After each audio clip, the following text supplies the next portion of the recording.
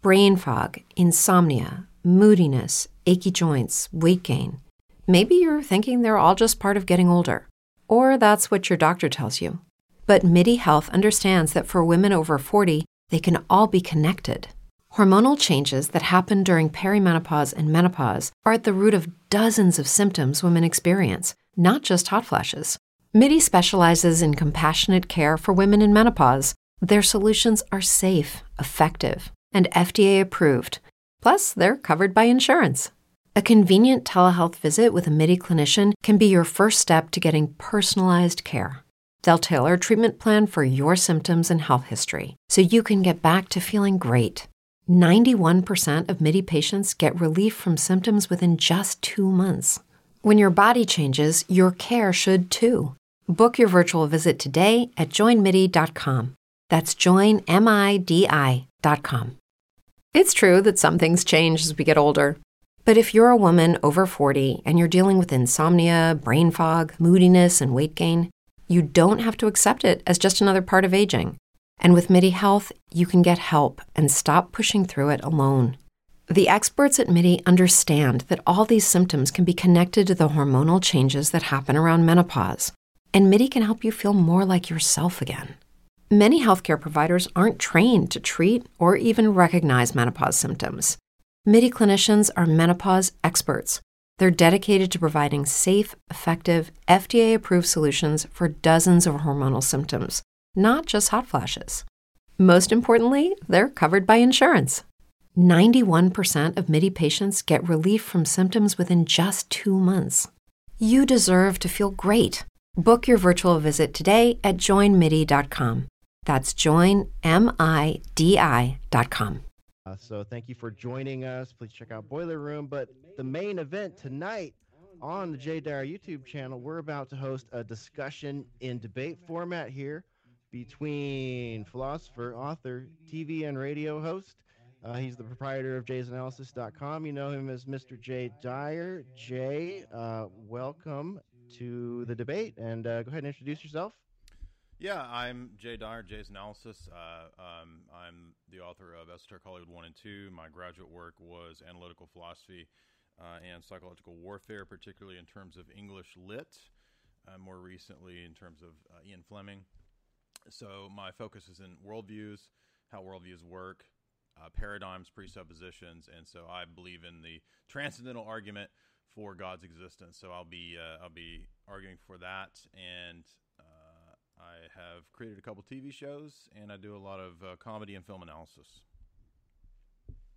All right, excellent. Looking forward to this, Jay. And on the other side of the table tonight, along with, or perhaps versus, he's the president of the atheist community of Austin, and he hosts a show called The Atheist Debates for his lovely patrons over at patreon.com/atheist debates. His name is Mr. Matt Dillahunty. Matt, go ahead and introduce yourself to the audience. Pretty sure you just did. I'm Matt Dillahunty. I've been hosting the Atheist Experience Show for around 15 years or something. I was president for 7 years, then I wasn't. Now I am again. I do lectures, debates, and magic shows, and I completely forgot because in that closet back there is this massive stack of DVDs, including my Dario Argento collection, which I was going to have where you could, but it would be a distraction. We can talk about that one another time. I did an analysis of Suspiria. It's funny you said that. It's actually not my favorite, but I understand it's probably his most popular, and yeah. Okay. It's probably my favorite, but go ahead. All right. Excellent. All right. Well, looking forward to it. Okay, as far as the show format goes, Jay, go ahead and jump in if I don't have anything right here, but it looks like we're going to do 10-minute segments, and I'll give you fellas a 30-second warning before a segment ends. So those will be, are those uninterrupted segments, Jay? Is that how we're going to work this? Yeah, 10-minute uninterrupted segments. And then for the first hour, and then if Matt wants to do crossfire or whatever, conversation style, we can. Okay, great. So perhaps a crossfire round in the second hour if we're going to go that far. And I believe we will be taking Super Chat Q&A at the end of the show. So fellas, help me make sure I know like a few minutes before anyone has to leave or anything like that, so we can be sure and get that in there. And okay, I guess that's it. So Matt, I think we'll give it to you. Do you want to go first, or do you want to go second? Oh, I guess I'll go second because I'm not the one that's presenting an argument for something. So it's more of a response thing. And the whole thing, 10 interrupted minutes, I don't even know if I'll end up using that because I'm much more interested in the back and forth, but we'll work it however you need to. Okay, yeah. Okay, I just did great. that to be safe, so whatever. I didn't know how we want to do it. All right. I'll go ahead and say that. So basically, my argument will be presented like this. I think that worldviews are what we all have. We all function on the basis of three basic philosophic approaches to life that are usually boiled down to metaphysics, ethics, and epistemology. So these three branches of philosophy historically have been what makes up what we could call a worldview, at least in Western philosophy. I would say that I believe, and I would argue that each one of these branches is intertwined with the other. So, for example, if I argue for something in the realm of epistemology, if I argue that a belief is true, typically what goes along with that is also an assumption about ethics and moral claims, moral judgments, that one ought to follow what is true. Now, one could disagree with that conceivably, but I'm going to argue that I think they're all intertwined. Similarly, if I were to say that we know that something is the case, it also tends to imply or necessitate certain beliefs about metaphysics, claims about what's real, what's not real, what can be or what can't be. So these three aspects of a worldview, I would say, are in a sense transcendental categories, or they at least utilize a lot of transcendental categories. Transcendental categories would be things like the principle of induction, the laws of logic, the past, identity over time, the self, the regularity that we find in nature. These are not subjects that are the immediate purview of empirical sense data or empirical science. They're related to empirical science. For example, the principle of induction, that the future will be like the past, that there's regularity in logic, that there's regularity and that there's a flow, you could say, to the scientific method. For example, if you study philosophy of science, you'll know that there's actually a logical process that's assumed in the process of doing the scientific method. So from reasoning on the basis of hypothesis to what the data supports towards a conclusion, for example, it presupposes that one ought to be true in this process if one wants to obtain the most true conclusions in this process. It presupposes the logic that one step in this process should follow another step. And it also presupposes all kinds of other things, like that words have meaning, regularity, etc., that objects have a sort of uniformity to them over time. That's, I would say, is all presupposed in the scientific process itself. Numbers would be presupposed in this process. And these are all, I think, things that are immaterial, invariant, they're conceptual, and they're abstract. Now, I think that because something is presupposed in the scientific methodology doesn't necessarily mean that in other words, what I'm saying, we don't necessarily prove everything in the same way, right? So in other words, something that is assumed, that's a category like that, a law of logic or something, that's utilized in the scientific method is in a way more properly basic, more fundamental than even the scientific method itself. So even though the scientific method doesn't have the laws of logic under its immediate purview, it still assumes laws of logic and that regularity that cannot be proven in terms of empirical sense data. So if one were to adopt a kind of naive empiricist view, a kind of logical positivism, what we end up with is the inability to understand or to justify the belief in the principle of induction, the regularity of nature, that the future will be like the past. Now, one could say, conceivably, that they don't think that we have to justify it or that we can't justify it, but I think that at that point we would be being arbitrary and we would be believing in and admitting things that we don't have any sort of justification for, and I'm speaking here of a kind of specific philosophic justification here, in terms of warranted beliefs, in terms of justifying true beliefs, etc. The way history of philosophy in the West has typically justified propositions and beliefs, I would say that we would be relying on things that are immaterial that we can't justify. And so the way that I move from that to God is to say that there are actually a whole bunch of things in all of our lives that we assume that are not strictly speaking physical, not strictly speaking, quote, pragmatic, because from what I gather from Matt's worldview, he tends to have a very sort of pragmatic approach. There's all these types of things that are not immediately justified or known by sense data or basic empiricism, or in what's in history of philosophy called naive empiricism. So what I would say is that if I were Matt, if I wanted to be a consistent skeptic, I would go the route of David Hume and be a skeptic all the way. And to be a skeptic all the way would be to admit ultimately that no, there's not a justification for induction, for the regularity that we see in nature, and thus there's no justification epistemically, logically, in terms of rationality, reason, logic, etc., for the scientific method itself.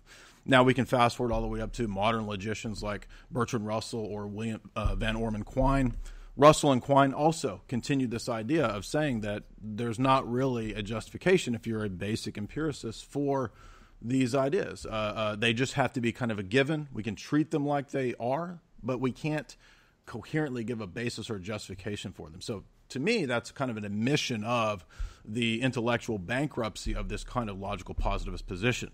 So you have all these kinds of things that are different from just physical material, physicalism, like laws of logic, like numbers, like number theory, like Mandelbrot sets, right? Very, very elaborate mathematical sort of equations that many philosophers and mathematicians, somebody like Roger Penrose, and I'm just bringing this forth as a testament, not a proof, just as an expert testament. You know, Penrose says that when I looked into the advanced mathematics of Penrose tiling, he said it looked to me like we're actually discovering these mathematical principles, not socially constructing them. So if you know about fractals, you know about Mandelbrot sets, you know they're very elaborate, right? They're not something that could just be a social construct. They're actual mental discoveries. So the point is that if that's the case, then I don't think it's at all irrational to believe that all of these different kinds of categories or transcendental preconditions could be explained perfectly in a worldview where God exists, and particularly the Christian view. So I'm here to defend Orthodox Christianity, not Southern Baptist theology, not the fundamentalist stuff, not Roman Catholicism or any of the other views. I have a very specific view and argument from Orthodox Christology and theology. So when we have that conception of God as a divine mind, omnipotent, omnipresent, et cetera, what we then see is that reality has its grounding and its basis in the mind of God. So quite literally, everything that exists has a logoi or a logi, an exemplar as it's called in the West. This is kind of like Platonism, but I want to be very precise because we're not Platonists. But we do believe that the essences and the universals that exist are ultimately grounded in the mind of God. And that makes perfect sense. That makes sense why there's regularity in nature, because of divine providence, because everything that exists is, in a sense, grounded in the mind of God. Thus, truth has more than just a pragmatic function. It actually is a transcendent quality. Truth is actually objective. It's not just a social construct. It's actually a reflection of the mind of God. And specifically, I would argue that if we got into the nitty-gritty of it, it would be a defense of the Orthodox view of God, right? Getting down to the point of the one and the many, for example. Say goodbye to your credit card rewards. Greedy corporate mega stores, led by Walmart and Target, are pushing for a law in Congress to take away your hard-earned cash back and travel points to line their pockets. The Durbin-Marshall credit card bill would enact harmful credit card routing mandates that would end credit card rewards as we know it. If you love your credit card rewards, tell your lawmakers, hands off my rewards. Tell them to oppose the Durbin-Marshall credit card bill. This is a classic problem in the history of Western philosophy. The one and the many problem is solved by our doctrine of the Trinity, and more specifically by the Logos, Christ, and the Logi, right? The rational principles that are operant in nature.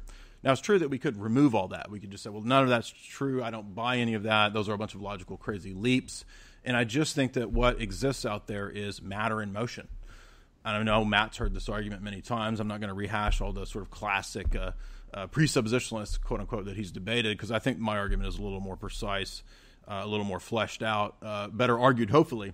And that is that all of these different transcendental categories, if you were to sort of bundle them into a big pile, they make perfect sense in a world created by God, in a world that unfortunately is fallen, but nevertheless still reflects to a degree the truth about God. If we're made in the image of God, we understand how there's dignity. If we are made in the image of God, we have the ability to know objective truth, right? God's world is regular. It operates on principles of regularity. If the mind of God is the basis of all reality, we have a basis for these really abstract and obtuse mathematical principles that we know are real, that are not, strictly speaking, physical. So all of these kinds of things, right? Ethics, epistemology, metaphysics. They make perfect sense in a worldview where our God exists and the kind of God that we argue for. In a worldview where we have pure materialism, pure pragmatism, random chance, random chaos. There's nothing like invariant, immaterial, conceptual, law-like things. Where are they? What are they? They're just social constructs. Now, I don't know if that's Matt's opinion or view, but I have heard him say in previous discussions and talks that he doesn't think that there is a justification, so to speak, for logical laws, mathematical principles, these sort of abstract conceptual things. He thinks that they're just kind of things that we just use and they work. But that 30 seconds. But that would be, I would say, to be arbitrary. And when it comes to debate, we're presupposing universal categories and laws, and that doesn't allow us to be arbitrary. All right. Thank you, Jay. Excellent. Well done. It was right on time. And over to Matt now. Let me reset our timer here. Okay, Matt, over to you. Hi. So first of all, thanks for having me. I will say I'm not convinced that I actually heard an argument in all of that. One of the things is that I'm not necessarily requiring that we have, a fully constructed syllogism, but if we could get close to that, because what you seem to be arguing for in this is, hey, we all have a worldview, and it includes all these things and they're intertwined. I agree. But what I'm getting to is to whether or not the things in our worldview are true. I mean, there probably needs to be a side discussion about truth and whether or not we can attain it. Because when you say that it's essentially arbitrary to decide that we can't justify the things that we presuppose, I disagree. When we have, for example, the laws of logic, which I would argue presupposes truth or presupposes reality, and so there's a number of things that we're going to presuppose just to get work done. But they're not. It's not just arbitrary. It's not like we decided, oh, a thing is what it isn't, and we'll just arbitrarily accept that. There are reasons why we have justification to think that that's reasonable. But the recognition that we don't necessarily know what guarantees that is not arbitrary. It's an acknowledgement that throughout all of the time that we've been kind of poring over these things in philosophical contexts, we haven't been able to come up with something that is demonstrably a guarantor of logic or a guarantor of human dignity or any of the things that you might list. And so it's completely unsurprising to me that, and I think it's true, a worldview that includes a belief in a God that could serve as a guarantor for all of those things makes the world make sense. But that's about a belief in a God that does that. And you can substitute the word God with anything. Belief that there is a justifiable foundation serves as a justifiable foundation. It's virtually circular there. The problem here is that you're assuming that, in fact, there is some sort of foundation. And I don't know if you're doing it in a sort of causal sense, which I would argue might be a mistake, because causality primarily, I think, would deal with like physicality, and causality may not apply to the abstract, at least not without there being some physical thing, like you have an abstract thought, you convey it to me, and that leads to this, but that's still a physical process of what's happening in the brain, and that there may not be causality with regard to the abstract. And so when I look at things like truth, I'm fine with truth is that which comports with reality. But I don't see any path to absolute certainty. I don't see any way to guarantee or point to something that says this guarantees that identity, non-contradiction, excluded middle are always universally correct. They appear to be. Our reliance on them is because they continually demonstrate their reliability in the sense that we're not all dead. If I have a worldview that says that buses are imaginary, all of a sudden crossing the street becomes far more dangerous. And so the only thing that I can do is interact with the reality that I have. And so I'm a big proponent of Occam's razor, don't multiply entities unnecessarily. And so I presuppose that there's a reality which I share, which I can't prove or justify. I think there are some potential arguments against hard solipsism, but only in the sense that they seem satisfying to us. There's no way to demonstrate. Like the one I've used before is that I find it patently absurd that I've both written every wonderful song that I've enjoyed, which I don't understand and don't know the key of or anything else, but and also the ones that I despise. Or I've been every caller who's called into this show with good points and all the callers that have called in with bad points. That level of I am the only thing, I think, perhaps intuitively, if no other justification, appears to be far more absurd than the likelihood that Jay and I are sharing a reality. And so when I look through the opening here, I agree we have a worldview. I noticed that among the abstract transitory items, he didn't list truth. Whether or not it's in there on his view is up to him. But, there's a note popped up there. But so when it was interesting, because when Jay said, here's how I get from there to God, and we'd gone through a long list of things, and it's here's how I get from there to God. And then we heard about Russell and Quine and just on and on and on about how and some items about mathematics. And the only thing that came close to how we get to a God, as far as I can tell, is sort of I'm not gonna remember the right term, but essentially it was an expression that a worldview without a God leaves us without answers to this, but a worldview with a God gives us answers to this. And that presupposes that the type of answers that you're getting from a God are actually answers, that there is some explanation. The questions that I would have is, tons of them, which we'll get to at different points throughout this, but is it possible for something to just be the way it is, that something X is true without some sort of external justification, guarantor, or prescriber?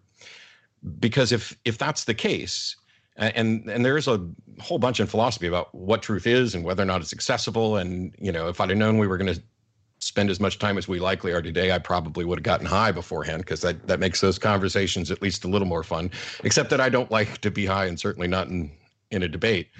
But the question about truth, you could argue, for example, let's take identity, non-contradiction, excluded middle, which I used to say was the only thing that I presuppose. And then I realized, no, I have to presuppose truth in order to be able to presuppose those. The problem is that there's a little loop there automatically, which is if I want to justify that there is truth, that there is a reality, if I'm using a compatibilist model of truth, I still have to exercise reason to reach that conclusion. So we're back to the essentials of identity, non-contradiction, et cetera.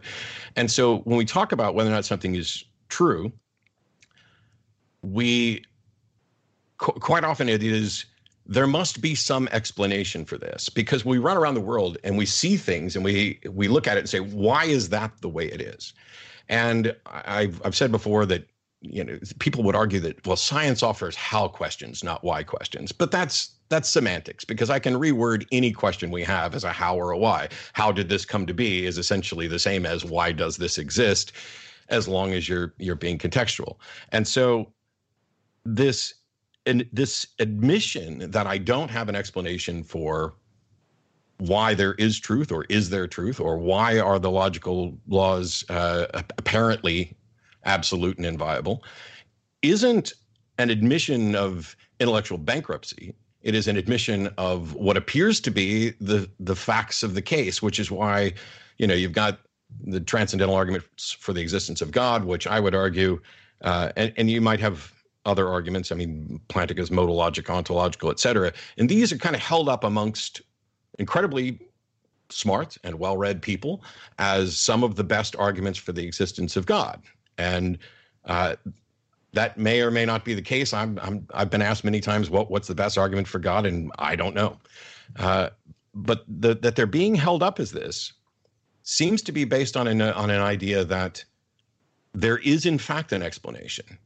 And I have seen no argument or evidence that there is, in fact, that sort of an explanation.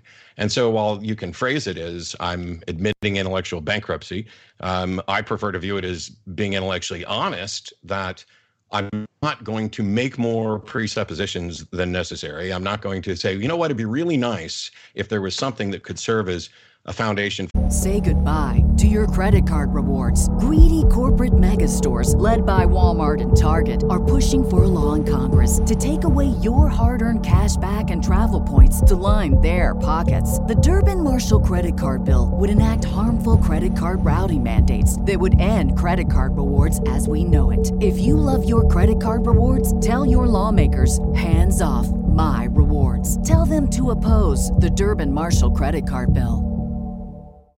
As humans, we're naturally driven by the search for better. But when it comes to hiring, the best way to search for a candidate isn't to search at all. Don't search, match with Indeed. When I was looking to hire someone, it was so slow and overwhelming. I wish I had used Indeed. If you need to hire, you need Indeed. Indeed is your matching and hiring platform with over 350 million global monthly visitors, according to Indeed data, and a matching engine that helps you find quality candidates fast. Ditch the busy work. Use Indeed for scheduling, screening, and messaging so you can connect with candidates faster. And Indeed doesn't just help you hire faster. 93% of employers agree Indeed delivers the highest quality matches compared to other job sites, according to a recent Indeed survey. And listeners of this show will get a $75 sponsored job credit to get your jobs more visibility at Indeed.com/podcast. That's Indeed.com/podcast. Terms and conditions apply. For logic. And it would also be really nice if there was something that could serve as a foundation for morality. There would also be something very nice if there could serve as a foundation for human dignity, et cetera. That'd be really cool. Except that I don't know that there are foundations for those. I don't know that it's impossible that they couldn't just, well, first of all, they may not all be true. But I don't see that it's impossible. There's been no demonstration that there must be some foundation beyond the laws of logic. And the curious thing is, I think that even if you argued that a God solves that problem, the only reason that it does is because modern theological definitions of God include this thing that God doesn't need a justification. As 30 seconds, Matt. It's a bald assertion. So we have these things that may or may not have a justification. We're not aware of what that justification would be. And then we argue for something that hypothetically could serve as that justification, and maybe even just believing it exists serves as a satisfier, but not a guarantor. And in spite of that, we're stuck with, how did we come up with this thing that serves as an explanation for nothing and needs no explanation of itself? Okay, time's up. Good one, good one. All right. Yeah, great comments there and questions from Matt. So first he asked for a syllogism. So I think I can oblige this to a degree and say that, I could state it like this. There are many transcendental categories. I'll list some of the ones that I think are strong. And I don't mind that Matt included the idea of truth. I don't have a problem including truth. There's plenty, actually. It's just that I was just kind of going off the top of my head and listing some. But you could say something like identity of objects over time. You could say value judgments. You could say interpretive frameworks. You could say the problem of the one and the many. You could say meaning in language. You could say words themselves. You could say temporal spatial relations. You could say the past. You could say numbers. You could say the idea of causality. You could say the idea of telos, rights, freedom. All of these could be bundled together. If we were to discuss those things, they're presupposed not just in the process of scientific methodology, which I was kind of focusing on in the opening statement, but in life in general, right? I mean, throughout life, we assume these kinds of things all throughout. We assume the existence of a self, right? The self, however, is not something, obviously, that is empirically verifiable. We kind of assume it in the process of arguing for it or against it. Now, I'm not saying that people that argue about it or that there might not be some attempt to scientifically investigate the notion of a self. But even if you were to find a pineal gland where you thought something, like Descartes, where the soul or the self or mind or whatever was housed or whatever, there's still a distinction, I would argue, between brain and mind, in my view. Now, that's why I'm saying that when we talk about reasoning, when we talk about logic, when we talk about all these different categories, I think we're talking about things that are outside the purview of mere sense data and sense experience. That doesn't mean that they don't have any connection to material sense data and sense experience. They're interrelated, but they're not identical. So I want to say that I don't think we have to fall into like an either or unless we presuppose materialism. I think if we did presuppose materialism, it would be self-contradictory. So the argument specifically in terms of syllogism is that all of these transcendental categories, if they are to be made coherent and sensible, and I do believe in a coherentist view of truth and justifying claims, not a classical foundationalist type of view in terms of epistemology. So I'm going to be arguing for that school of thought. I would say that we would justify them in terms of their coherence in the worldview in which there is a God that's presented according to Orthodox Christianity.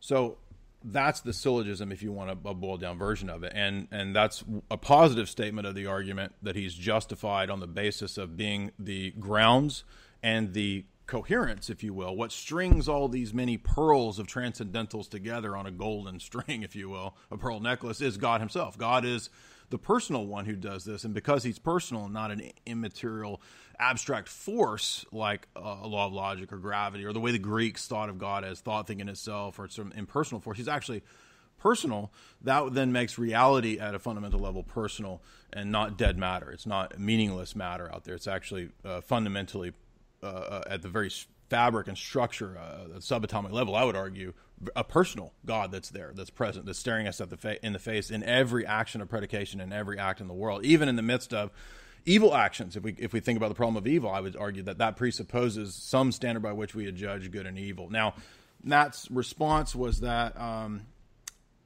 can we even attain to this truth? He's not convinced that we can. And so he went on to sort of explicate that, as I wrote down what he was saying, I don't want to misrepresent him, that just because we believe that we sort of constructed justifications for things in an abstract way doesn't necessarily mean that it perhaps matches up to the external world. Maybe that we just believe that we've attained justifications, but that doesn't necessarily mean that it is, right? So we can't move to this abstracted realm into the realm of the here and the now out there in the world.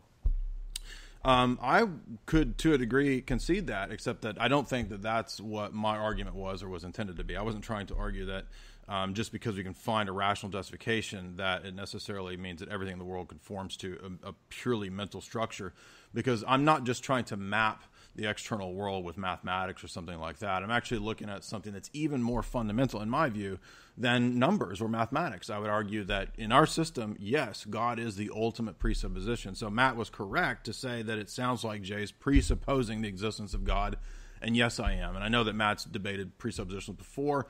I don't think they were very good presenters of that argument. But yes, in fact, because I believe in that sort of coherentist view of truth and of the world, it's impossible for me not to have some final circular authority that I appeal to. In my belief, in my system, my worldview, it is ultimately going to be God, and that's not inconsistent with the system or the philosophy that I'm promoting, right? Coherentism, not classical foundationalism, which out of the Enlightenment actually leads to that kind of atheist materialist perspective, I would say.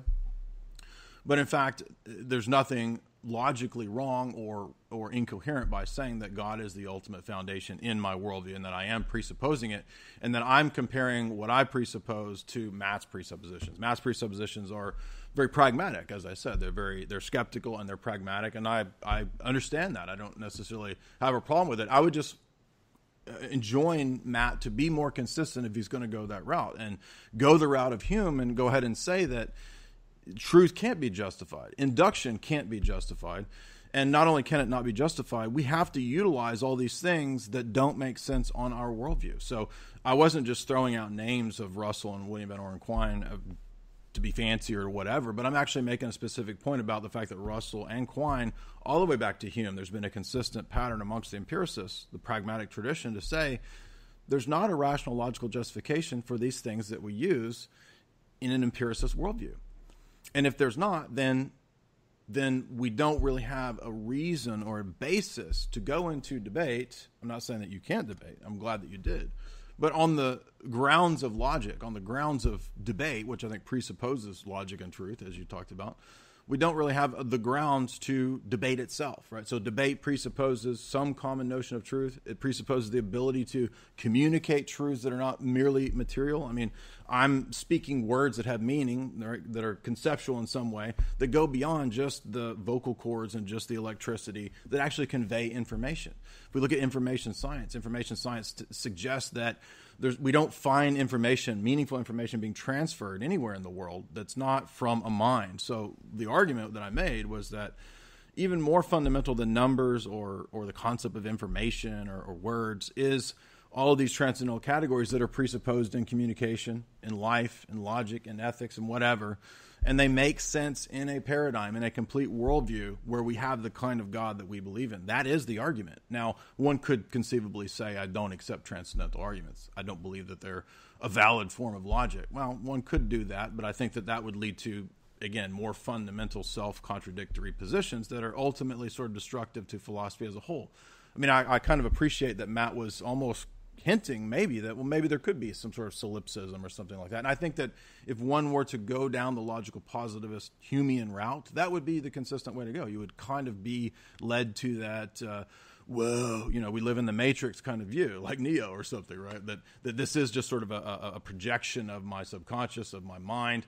Because many in the empiricist tradition actually did go down that way. They went down that route by saying that, you know, if we're going to talk about justifying our beliefs, being rational, giving a coherent account of our beliefs, we can't really prove the existence of the past.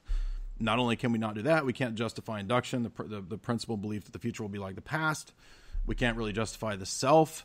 I mean, we have maybe a bundle of memories, but that doesn't necessarily equate to a, quote, self, that there's a transcendental unity of a self that sort of is underlying all these perceptions, right? All of these the sense data that comes to us from our from empirical experiences.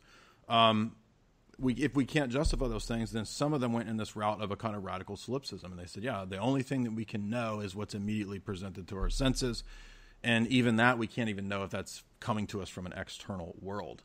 It's just perhaps something that our mind is presenting to our senses, right?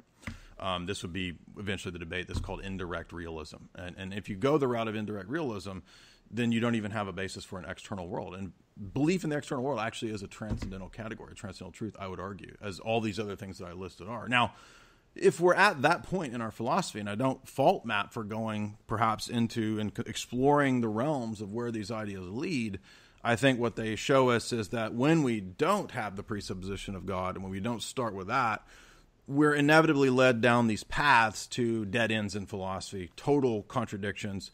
And for example, if one were to say, well, maybe solipsism isn't a contradiction. Maybe everything is just a phenomena of my mind.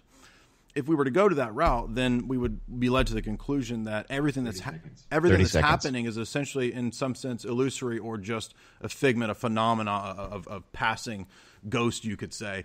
And if that was the case, then my coming to know the truth of solipsism would also be part of the solipsist maze and mirror, and it would be self-contradictory. All right. And time. Thank you, Jay. Very good. Very good. Everybody, if you're just joining us, you're at the Jay Dyer YouTube channel, and we're having a friendly discussion / debate tonight between Jay Dyer and Matt Dillahunty. I am your co-host, your guest host, your moderator, your timekeeper. My call sign is Hesher. Thank you for joining us for the show tonight. And all right, Matt, we'll pass it back over to you. The mic is yours. Yeah, so I'm a huge fan of Hume. Doesn't mean I agree with him on everything. I'm definitely not a logical positivist, but I think Hume on the foundations of epistemology is probably where most of my views either formed or began. And for the longest time, and I don't really go with labels when we talk about a lot of things. Like I'm fine with truth is that which comports to reality largely, as opposed to a coherence view of truth. When it comes to the foundations, I think probably one of my favorite ones that comes closest to being a label that I could apply to myself is actually foundherentism, which is something that Susan Hawke put forth, I don't know, somewhere in the last 20 years or so, maybe. It's a combination of foundationalism and coherentism. And yet none of it actually works, because I don't think we've completely cracked the problem, or it would be ridiculous of us to pretend that we are all in agreement on the best epistemology. As a matter of fact, I'm in an argument, or about to be in an argument, with somebody else who argued for intuition as an epistemology, and I find that patently absurd, especially when you say, oh yeah, intuition's an epistemology, but you can't really trust it. You have to go and test it. And that means that testing is now your epistemology, and intuition is the process by which you apply the results. But to say that my view means I have no grounds to debate because, you know, we don't have a common ground. We do have a common ground. We are, in fact, doing it. We're debating concepts beyond what we already agree with. As far as I can tell, Jay and I agree that we share a reality. Whether or not we can justify that is independent of the fact that we agree that we do. We seem to share the notion that identity, non-contradiction, excluded middle are as absolute as anything I can imagine. We begin with that common ground, and then we debate the things that aren't common. And one of those things is there a foundation behind this? Is there some justification for thinking there's a foundation? Or is this circular appeal to the God presupposition that Jay talked about, is that really something that we use to ease our discomfort? Because one of the cool things that's happened over the years, and when I've mentioned Occam's razor before, Occam's razor is often misrepresented as the simplest explanation is often the best. And literally, the formal phrasing of that is what I mentioned earlier, which is don't multiply entities unnecessarily.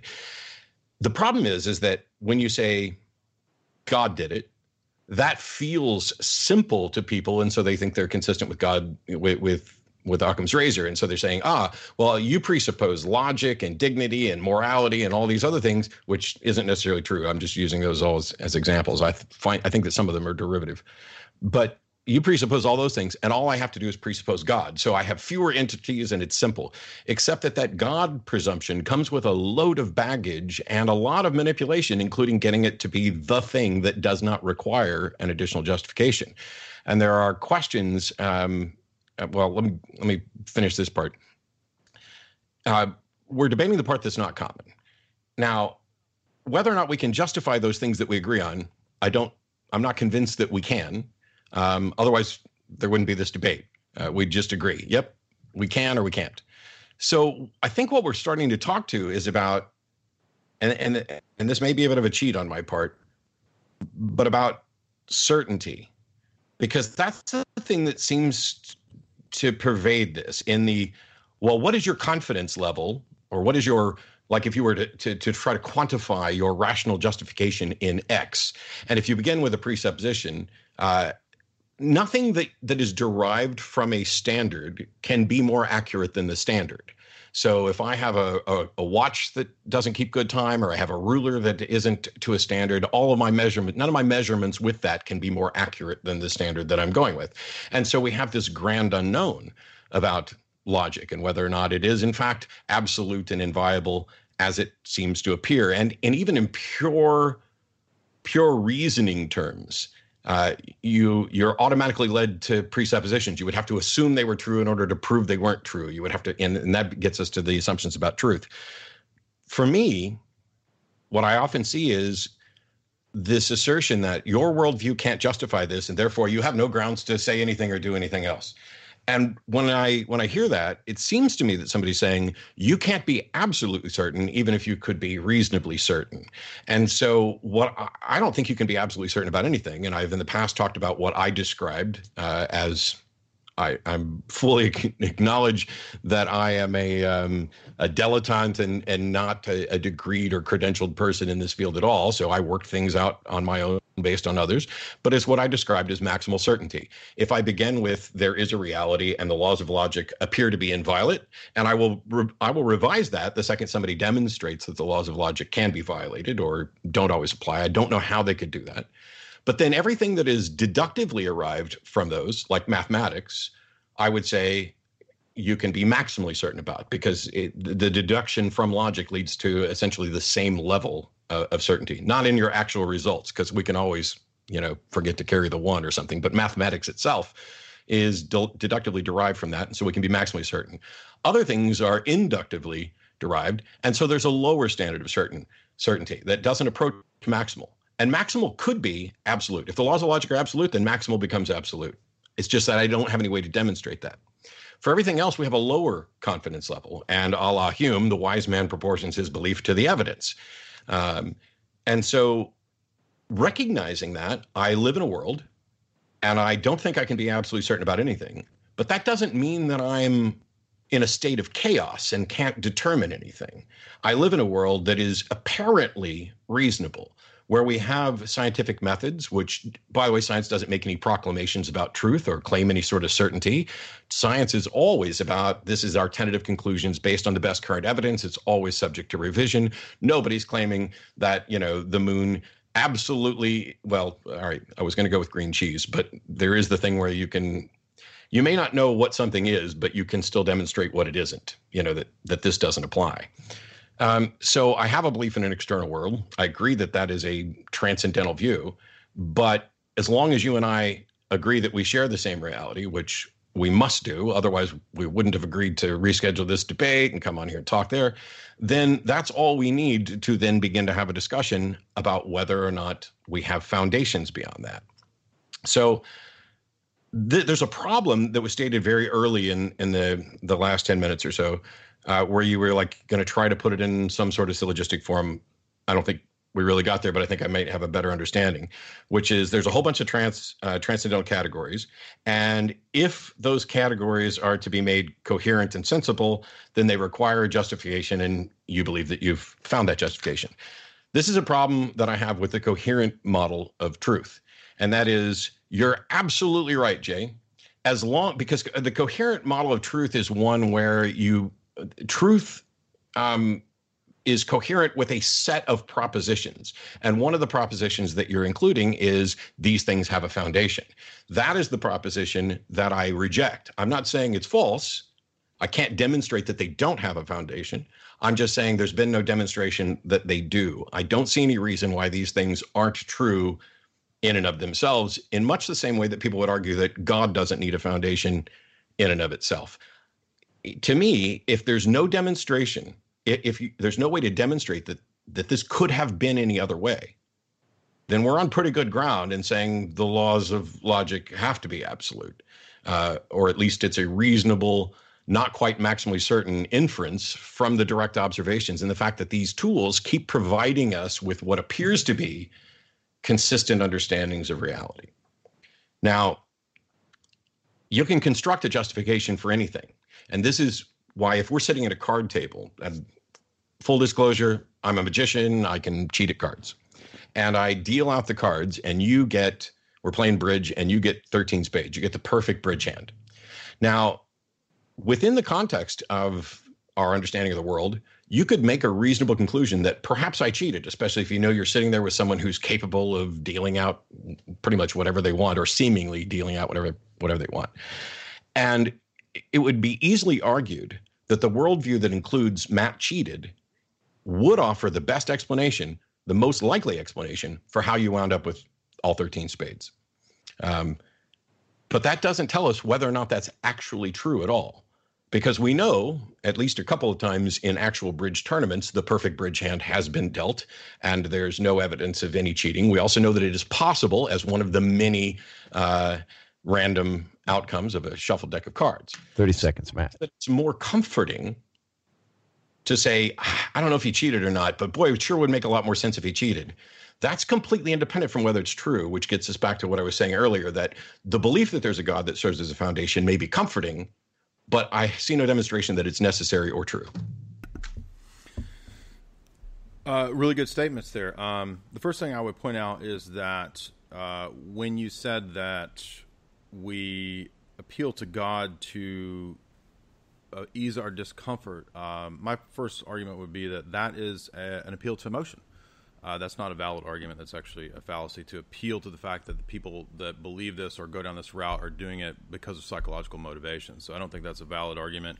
I would say next that the idea that you have the ability to distinguish between the categories that are maximally certain, such as abstract numbers, etc., versus the things that... Say goodbye to your credit card rewards. Greedy corporate mega stores, led by Walmart and Target, are pushing for a law in Congress to take away your hard-earned cash back and travel points to line their pockets. The Durbin-Marshall credit card bill would enact harmful credit card routing mandates that would end credit card rewards as we know it. If you love your credit card rewards, tell your lawmakers, hands off my rewards. Tell them to oppose the Durbin-Marshall credit card bill. Every day, we rise, challenging ourselves to work for what we believe in. At U.S. Border Patrol, Protecting our borders is more than a job. It's a calling. Agents answer the call, working together to keep our country and communities safe. If you're ready for a new mission, join U.S. Border Patrol and go beyond. Learn more at cbp.gov/careers. Are derived from induction, scientific experimentation, empiricism.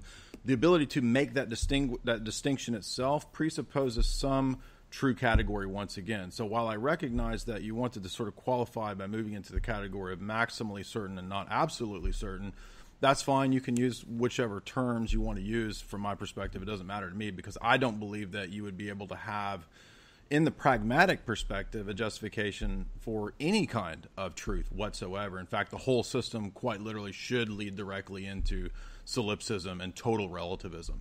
Now, I know that you don't necessarily accept total relativism because, as you said, we have a common world, a common something area where we can dialogue about these things and have the debate. So we don't believe in total relativism. However, in order to not believe in total relativism, again, assumes these categories, assumes these things that you seem to admit but don't think that they necessarily presuppose or lead to any kind of a personal God. And I understand why you're saying that. But so I want to stress that I don't think the appeal to discomfort is a valid argument. I don't think that you have the ability to have even maximal certainty. And I don't believe that you can construct a justification for anything. So the example that you gave was a case where you could, you cheated at cards, et cetera, and somebody could build a case or whatever. When it comes to normative, day-to-day kinds of activities or what you could call normative logic, that could be true. Yes, there's a lot of situations where we would have, through induction, limited amounts of certainty. But the strength of the transcendental argument, the strength of the argument that's being presented here is that there are some things that are so fundamental that to deny them or doubt them, which theoretically one could doubt them, but to actually live or to actually consistently try to doubt them and not live according to them or not, debate according to them, would lead to such a fundamental breakdown of the coherence of one's belief system, or even the possibility of knowledge, the possibility of operating in the world, of predicating about objects in the world, of knowing things in the world, or doing science at all. Those types of things are so fundamental that I'm arguing, even stronger as an argument. They're maximally certain to whatever degree you want to posit. If you want to say absolute or not absolute, that's fine. It doesn't matter to me.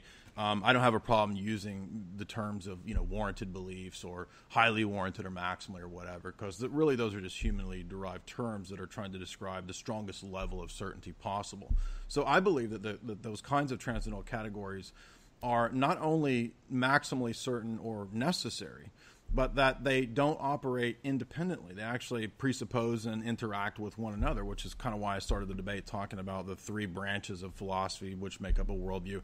These things all, I believe, cohere and kind of presuppose and are tied together with one another. For example, it wouldn't make any sense to talk about the past experiences and can I have a rational belief in past experiences if I didn't believe that there was a self that had those experiences. It seems that these two things kind of go together. Being able to predicate about objects in the external world, right, kind of assumes that objects in the external world have identity over time, right? That I can pick out one object amongst many objects, and so that's the problem of the one and the many, right? So any kinds of examples like this tend to, I would say, kind of assume all these transcendental categories together, even if we're only focusing on maybe one area here or there. Maybe we're only talking about linguistics. A lot of modern philosophers, P.F. Strawson, Carl Otto Appel, they've done a lot of work in transcendental arguments as they apply to language and linguistics. How many things, it's kind of amazing how many things we presuppose just in communication, just in subject-predicate relations and sentences, just in trying to communicate that information to another bunch of gray matter. The intricacy, the complexity in this is fascinating. It's phenomenal, actually. And so what I think is so strong about this argumentation is that we're not just arguing that it's a kind of a model up here in the abstract that's pretty cool, like some big World of Warcraft scheme that we've invented that really doesn't have anything to do with the external world. I'm saying that, no, when I have a friend who's a rocket scientist, he's done contract work for NASA. He designs Blackhawks, right? He talks about the amazing complexity of the algorithms that he works with. Now, I'm not a mathematician, right? I know about math theory in terms of philosophy, but I don't do the abstract, calculus that he does to how to build, Blackhawks, right? But to him, at least in his mind as an engineer and many other engineers and mathematicians who utilize math in engineering, is that they see the practical application of this very abstract realm into the here and the now. And if something's wrong in the equation, the Blackhawk's not going to fly. It's going to crash, right? So he has to be very precise. He has to be very clear in the way that he gets it all perfectly right. And so it's not just in the realm of the abstract, it's also very present in the here and the now. And that's just mathematics. So what I think, if we reorient our perspective, when we look at the power and possibility of transcendental arguments, we're not just saying something theoretical. We're actually mapping this onto reality and saying that all of reality kind of presupposes this kind of a God. And that itself is the argument. So again, one could conceivably say I don't accept transcendental arguments, but I think that would lead to a bunch of dead ends. And a reductio is a valid argument. If we're led to dead ends when we deny this thing over here, to me, I think that's one of the strongest possible arguments. A couple other last points on Matt's last statements there is that I think when he says that coherentism, when he was listing coherentism, he talked about how your beliefs don't have a foundation. Well, I'm not trying to fault Matt as if he necessarily doesn't understand this. Maybe he misspoke, but the coherentism is not about foundations. It's actually about the coherence of the web of beliefs, right? So there's two models. The foundationalist model is like self-evident maxims and then beliefs on top of the self-evident maxims and then beliefs that lead to further beliefs that lead to further beliefs, right? So that's foundationalism, and it has foundations. We don't have that model, right, when it comes to webs of beliefs and when it comes to paradigms and worldviews that are justified in terms of coherentism. So that's because if I'm thinking about logic over here in this arena, maybe I'm talking about the laws of logic, that's not disconnected from who I am. That's not disconnected from my belief in God. It's not disconnected from ethics, that we ought to be logical, that we ought to reason from premise to valid conclusion, right? So it's all connected in our view. And I think that's a better method, a better way of understanding truth, propositions, beliefs, claims, etc. So I would say that I think Matt's position, while he did ask some good questions, kind of misunderstood and made a couple logical violations there. And the response that what if there's no explanation? Well, I would say that if we're here to debate and if we want to debate theism, I would say that if Matt wants to say that there's all these things that he utilizes, but doesn't necessarily think that they're true in the external world per se, laws of logic and all that, truth with a capital T or whatever, I would say that Matt's being arbitrary. And if Matt can be arbitrary, then I can say God just is, right? So if arbitrariness is allowed, if we can be ad hoc, then I think that the debate is over, because that would be a violation of the laws of debate. But of course, we don't believe that we can be arbitrary or ad hoc. And so therefore, we can't just say, well, the laws of logic just are. I forget Matt's phrase. He said that truth is what maps up to reality, or belief that conforms to reality. That's a metaphysical claim, right? That's a metaphysical statement about the external world, right? Now, I know Matt would only say that, well, that's maximally certain in a pragmatic sort of sense. Okay, fair enough. But it still doesn't work to say it just is, because once we've admitted it just is, then that's being arbitrary and ad hoc.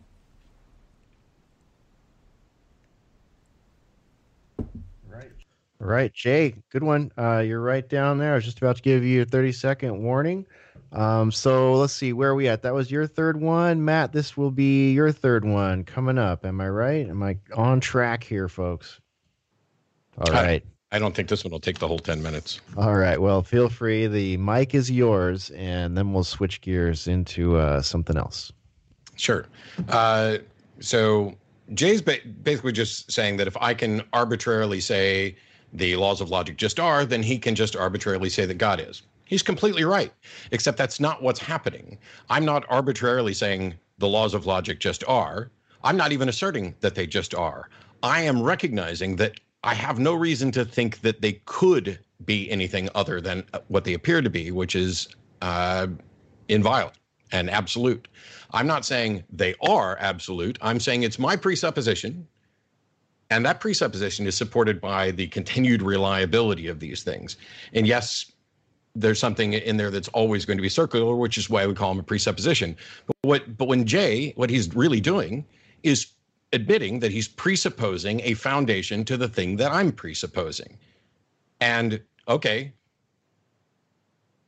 you can call it arbitrary, you can call whatever. I'm saying the whole point of this discussion is we both agree on the absolutes. And my view is I'm not aware of any way that they can have a foundation. I'm not sure that there's any way to demonstrate that they have a foundation. And presupposing a foundation, you can say it's an emotional appeal. What other reason would somebody have to presuppose a foundation to something that can't be demonstrated or hasn't been demonstrated to have a foundation, other than their discomfort with the lack of a foundation? Because I'm not convinced that even the foundation that they're presupposing can do what they think it'll do. And I'll get to that in just a second. He said all of reality presupposes a God. That's just a bald assertion. I'm part of reality as far as I can tell. I don't presuppose a God, so that's clearly false. But in the context of what he was actually saying, he seems to be claiming that all of this necessitates a God. And when he refers to, the use of a reductio ad absurdum, I agree. I got no problem with the reductio. But no, finding a dead end in your constructed reductio doesn't mean that your other proposition is correct. There are two things that need to happen in order for that reductio to be of any use. The first is that you have to demonstrate that there is a necessity of an explanation for X, and then all other possible explanations for X fail. And that neither of those has been done by any stretch of the imagination. Where's the demonstration that there must be an explanation, that it couldn't just be so? I'm not saying it is just so, which I was kind of accused of, but I'm just going to say that was talking quickly and that there was no malice in misrepresenting it. I'm not saying it has to be so. I'm saying where's the demonstration that it is necessary that it can't be so? And we haven't gone through all other possibilities to show that they lead to a dead end. We haven't even gone through the raw theism versus non-theism view to show that this doesn't have an explanation. Because just because we don't have an explanation for something today that is consistent with a worldview that doesn't include a God, doesn't mean that that's not going to happen at a later time. This is the thing about skepticism. There may be some things for which we will never have an explanation. That's incredibly, we're all uncomfortable with not knowing. I wasn't trying to make an emotional appeal. I think that's how humans operate. Our discomfort with not knowing is what makes us seek answers. It's the reason we're having this potential discussion today, because if Jay can successfully present something that convinces me, well, now there's another person ostensibly on his side. And if I can show that Jay's made a mistake in assuming something that isn't necessary and can't be demonstrated, well, then maybe I have an ally on my side. I don't think either one of us came in today thinking that we were going to change the other person's mind. I don't do this. I mean, I'd be happy if Jay and I wound up agreeing on stuff, but I do it for the people who are listening so that they can hear a discussion about this. And especially in areas like, deep philosophical concepts where I'm not remotely an expert. I just think what I think and for my reasons. But I can do my best to explain it. I'm not, as you talked about language. I would never assume that Jay and I have the exact same understanding of word usage. As a matter of fact, I would assume the exact opposite, that there are things where we're going to have a different understanding of a word, a different understanding of a concept. But my presumption coming in here is that we both speak English and have an understanding of usage that is sufficient for us to be able to discuss things, to find the areas where we agree. Like, hey, what do you mean by this word? What do you mean by God? Okay, well, now we can have this secondary discussion. I think, that's the only assumption I'm making, is that there's a likelihood that we can come to an agreement on terms and communicate ideas. And I think that it's evident that we're actually succeeding at that. But the notion that a God could serve as a foundation for the laws of logic, in addition to no demonstration of necessity, and I'm not sure what the warrant is apart from an assertion that there is a need and atheism or a non-theistic view of the world doesn't fill that, is this: can God change, alter, or violate the laws of logic? Because if so, then they're not guaranteed. And if not, then he's not the guarantor. He is now subject to those same laws. And the second problem is that we all recognize, I would hope, that each of us is a flawed thinker, that we not only have varying IQs and varying understandings and various biases that come in, and the process by which we learn, every single one of us makes mistakes, and we can't even guarantee that that the model of reality that is in our head actually maps to an actual reality. That's a kind of an assumption we're making as well when we're talking about solipsism. And so if we are flawed in our thinking, how can a God, even a perfect God, make your flawed mind correct and warranted without making your mind unflawed? It is like pouring clean water through a dirty filter. And so the fact that you are convinced that there's a God out there that serves as a foundation for logic doesn't mean there is one. And even if that God does exist and does serve as the foundation for logic, there's no way for that God to demonstrate that to you to the point where you would have the essentially absolute or maximal epistemic warrant, unless that God makes your mind completely not flawed, at which case there would be no more debate or discussion. It would just be, hey, this is the way it works. And we'd go, gosh, because we would have God-like mentality. And so I don't know how I don't know how to overcome those problems. The laws of logic are our descriptions of abstract truths, which, okay, I'll set aside the presupposing of truth or the discussions about truth. And I don't know that it's not the case that something can't simply be true, that this is the way it is. And in fact, it could not have been any other way. If we look at the laws of logic and they could not have been any other way, which is what it appears to be, even though we can't be absolutely confident about that, then it would seem to me patently absurd to suggest that there's something that must exist that serves as a guarantee that it couldn't be any other way, if in fact it couldn't have been any other way.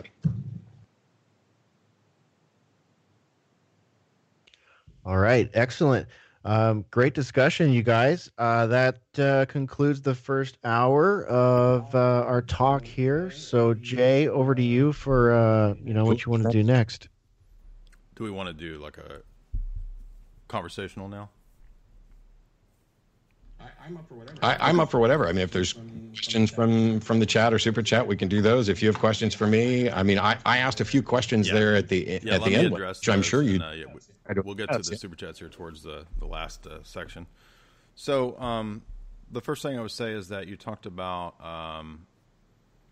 what I was saying was that when it comes to the domain of philosophy where we do debates, where we do argumentation, to say, I mean, it's fine to say that you believe that we seek justification for our beliefs, perhaps at times out of psychological motivations for comfort.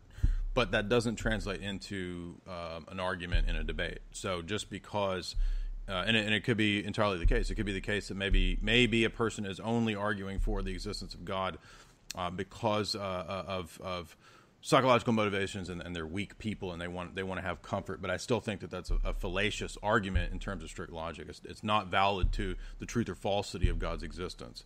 So when we're talking about logical necessity, we're talking about something that's a little more forceful and it's a little more strict. And again, it doesn't matter if we limit the certitude or the trueness to maximal certainty. It really doesn't matter, because I think the argument that I'm trying to present is that if we had the system of truth that you had, if we had your worldview, it would and should lead us down a certain path, a consistent path of solipsism, of total skepticism, if we were to follow through with those conclusions. But that the point is that you're not really doing that. You're still utilizing things that wouldn't make sense given your presuppositions. And that is itself the argument. So as a skeptic and somebody who essentially teaches about skepticism, I often get asked this thing about, can you be too skeptical? And of course, my answer is no, because what they're generally be talking about there is not skepticism, it's cynicism. Skepticism is an ideology, in an ideological sense, is I want my internal model of reality to match the reality I experience as best as possible. And so you've a couple times now suggested that my worldview should lead me down a path of total skepticism. Well, I am a total skeptic in the sense that I have doubts about everything. I am not absolutely certain about anything, but that doesn't mean that I don't have reasonable confidence in things that are based on the foundation of logic. Now, if we're going to have the conversation about what's beyond logic, which is apparently what we're trying to do, criticizing the view is just one more attempt to say, oh, there must be a foundation. Well, where's the demonstration that there must be a foundation? What are the consequences if there's not a foundation to logic? But the argument is that you don't have a basis or ability consistently to appeal to logic itself, setting aside the justification of whether... I have the same basis everybody else does. I'm convinced that it is reliable, as are you. The difference between us is that you are convinced that you found why it's reliable. That's not. But that was why I asked the question about induction, right? So induction and saying that you're convinced about it, it would presumably mean that you think that it works, right? It's pragmatic. Yeah, it works. We both agree with that. So does pretty much everybody else on the planet for the entire. Saying something works is a value judgment, right? That you're using another category to try to say that that's why this thing is true, but ultimately that would be circular. Yes. So the whole thing is I've acknowledged a presupposition. How on earth is it as a counter to me to say, oh, you're presupposing? Because on the worldview that you have, those kinds of things shouldn't exist. That's absolutely not true. So this is where we're always going to get in trouble. You make an assertion about my worldview and about what shouldn't exist. My worldview is that I accept this because of a demonstration of its continued reliability. That's called induction. And that's not a justification. That's just saying that it is, right? So in logical justification, that was why I pointed to Hume all the way up to Quine. They still say that this is not a belief or a view that can be justified.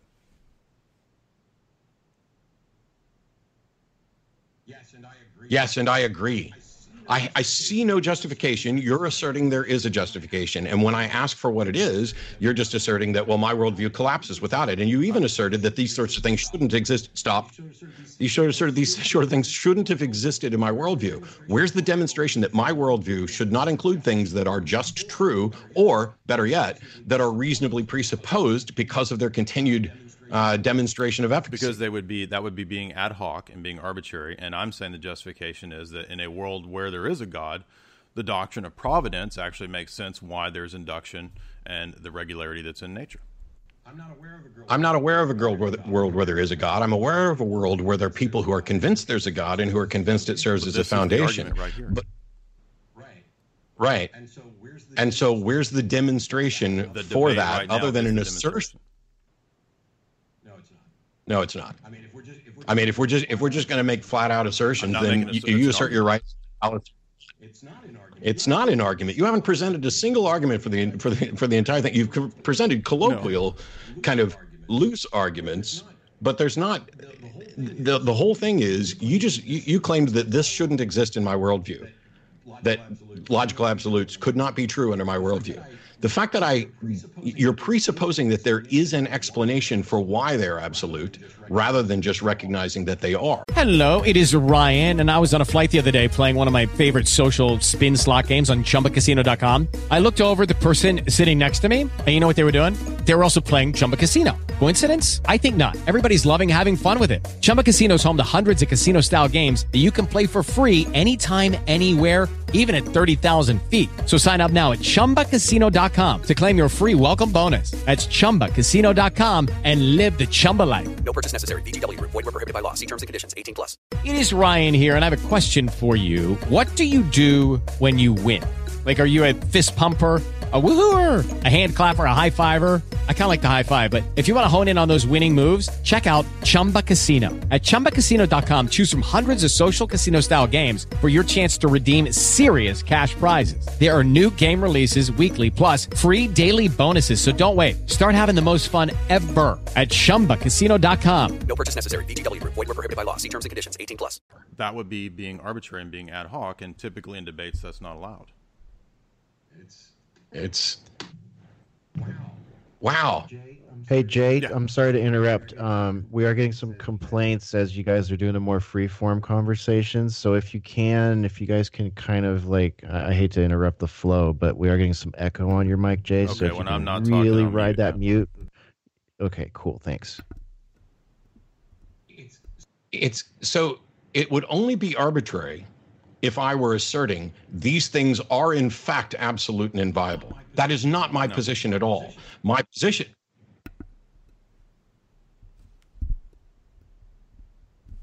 That's not all that's required to be arbitrary. Being arbitrary or ad hoc is just saying something simply is, and I can appeal to this thing, and I don't have to justify it. I don't have to give any reasons for or coherent basis for it.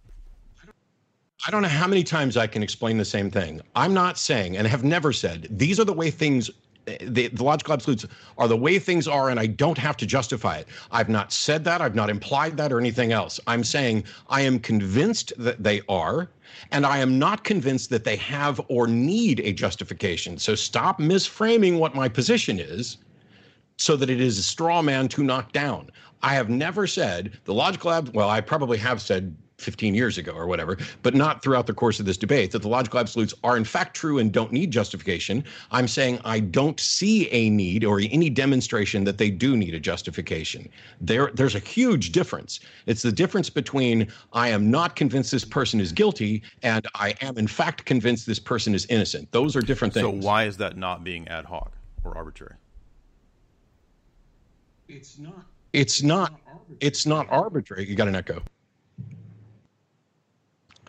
Okay. It's not ad hoc because I'm not offering an explanation for how they are.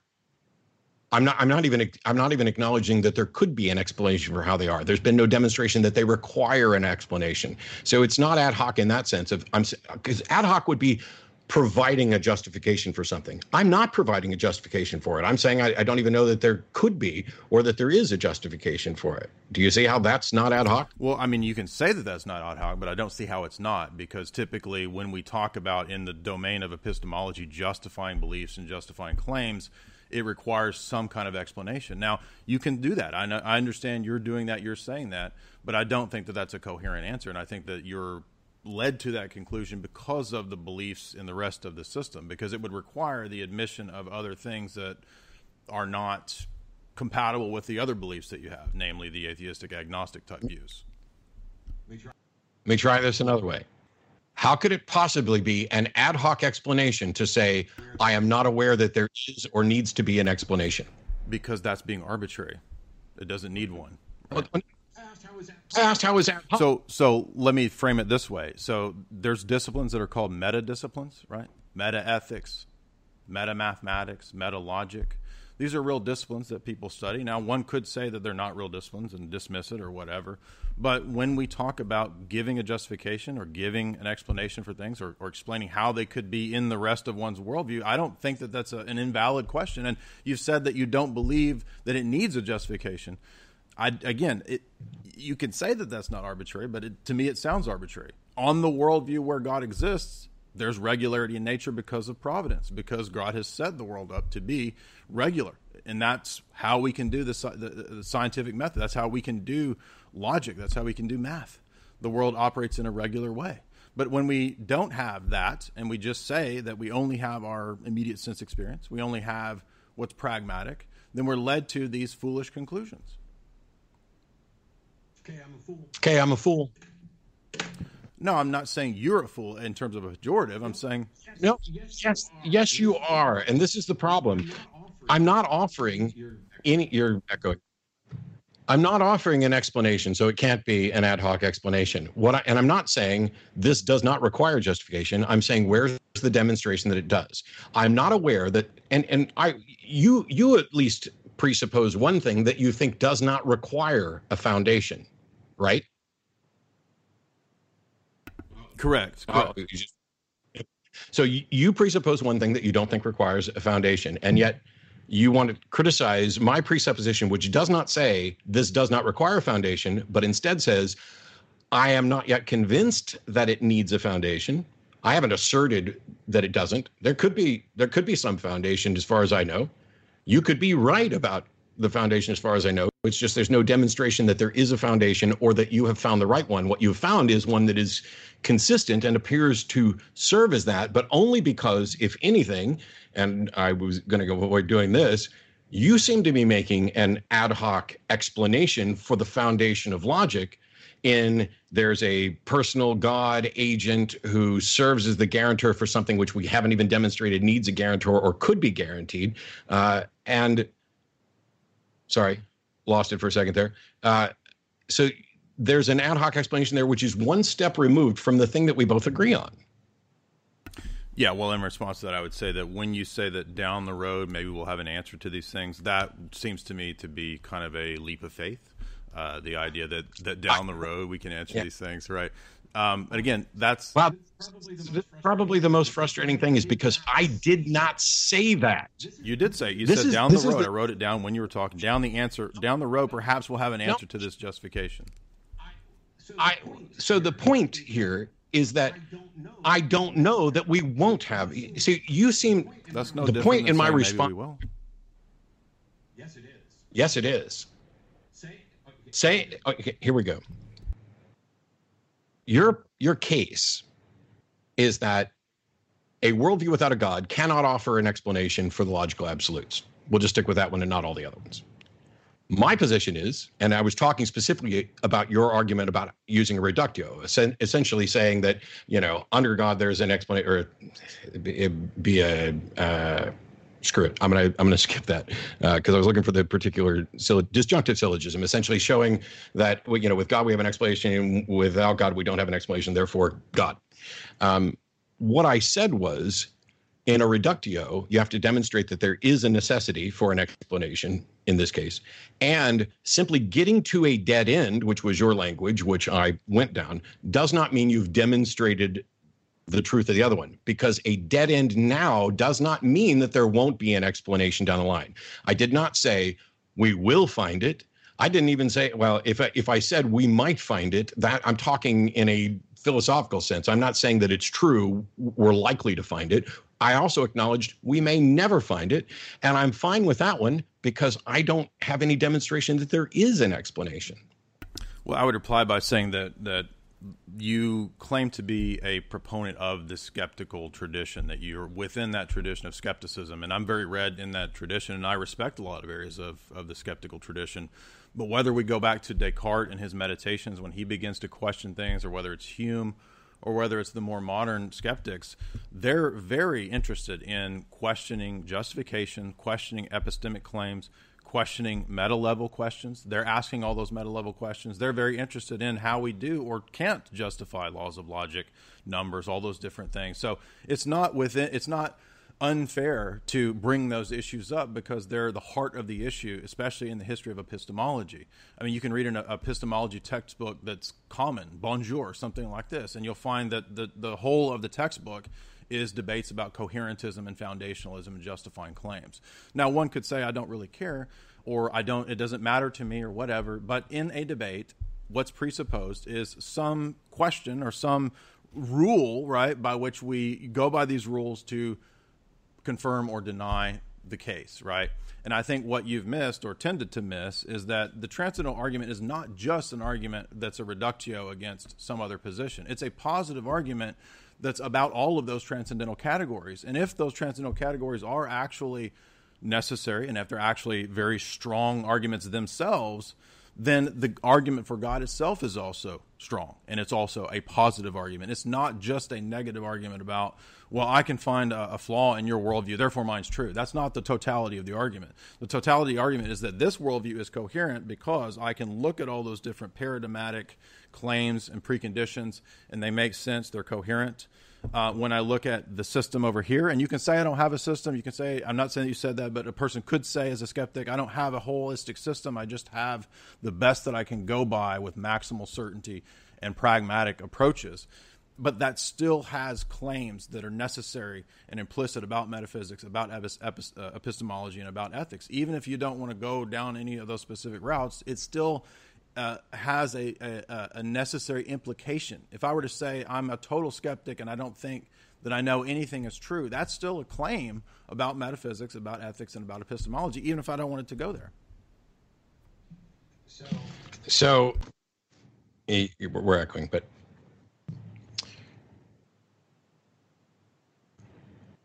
the issue here is whether or not there's a God. And you're presenting an argument for the existence of God based on the necessity of an explanation for logic, among other things, or as a foundation for it.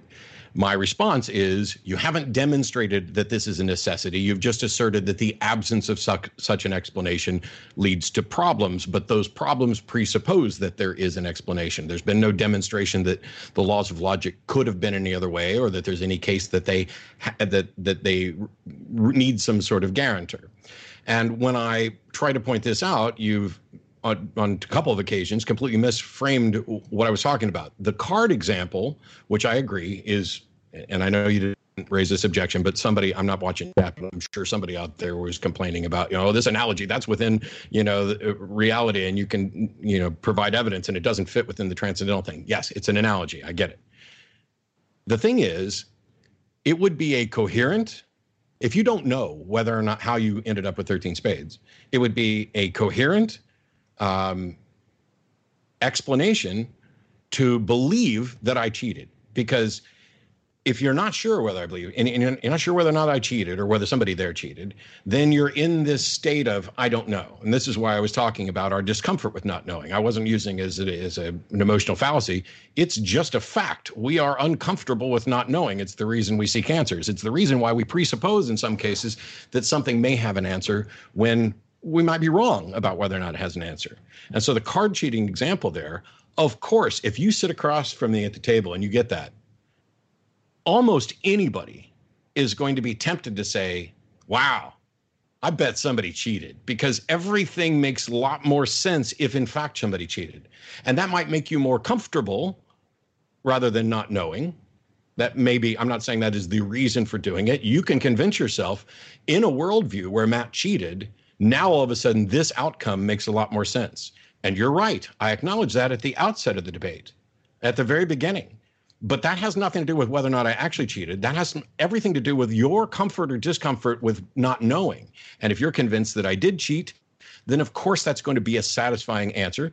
And it would probably be satisfying for almost anybody there, as long as they didn't care whether or not it was actually true. And I care whether or not things are actually true to the best that we can find out. And so I can't make a leap to, oh, there must be a God that serves as a foundation for logic, because I'm not yet convinced that logic needs a foundation. I see. And I think I see the point of departure now. So basically, where I would disagree, where I think we're talking past, is about the issue of different types of proofs and different types of things. So, for example, your analogy is fine when it comes to matters of normative daily life, normative discourse. But when it's issues, I would argue, that are so fundamental and paradigmatic that they destroy the possibility of knowledge or predication or logic, ethics at all, they're different from the kinds of claims or beliefs that we have that speak to what you're talking about with your example. So, for example, if I deny the laws of logic, there's something very fundamental about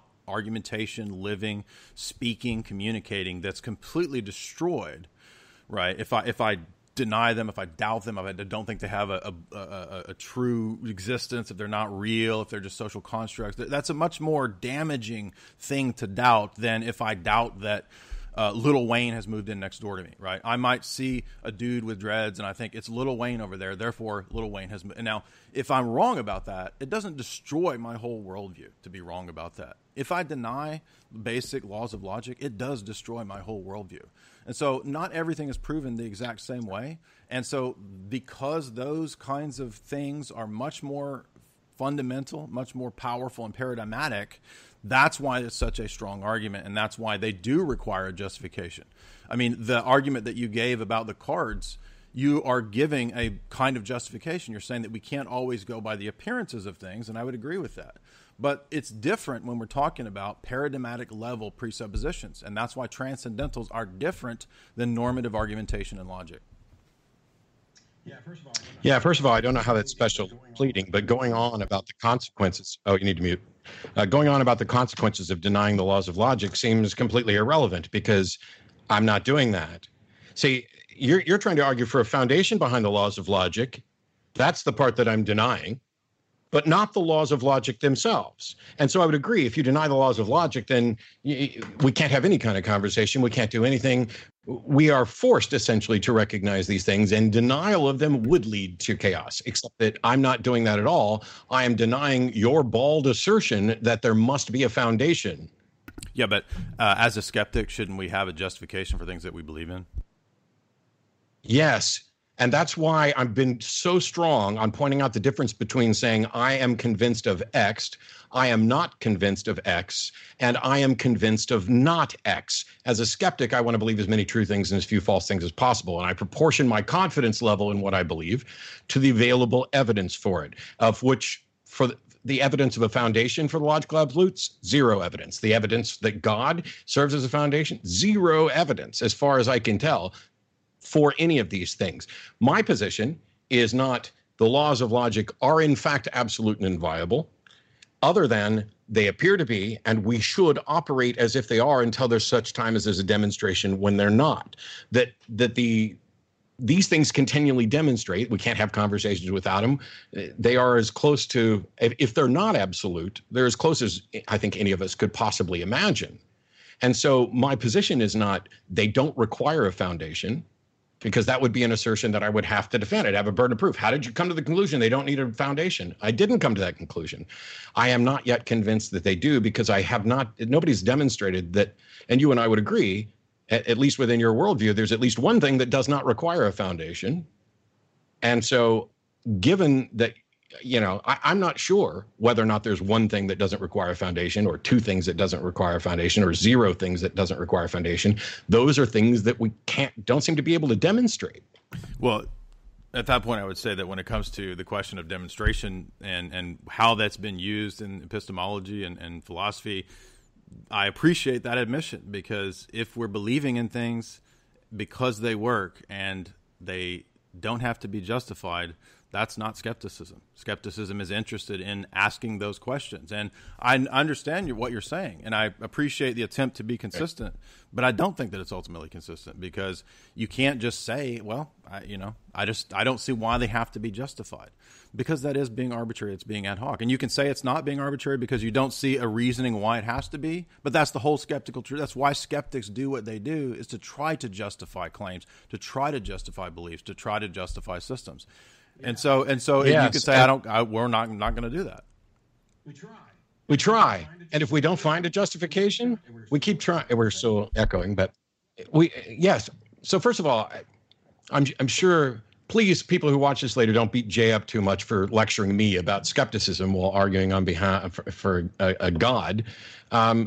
Skepticism is about wanting your internal model from an idealistic standpoint. Modern scientific to match reality. Modern scientific skepticism is about testing as best we can. But that's within the context of testing fact claims about reality. So that modern scientific skepticism isn't going to address whether or not logic has a foundation. You're talking about almost an ancient Greek knowledge of skepticism that has been discarded because it leads to... Okay. They're the very questions that Hume and Quine asked. Yeah. That's not ancient Greece. They asked questions. They did not assert answers. That's the difference. You're asserting an answer. Read William Van Orman Quine's essay, Two Dogmas of Empiricism, he says that they cannot be logically justified on empiricist grounds. That's why they're called two dogmas of empiricism, according to Quine's famous essay. Sure.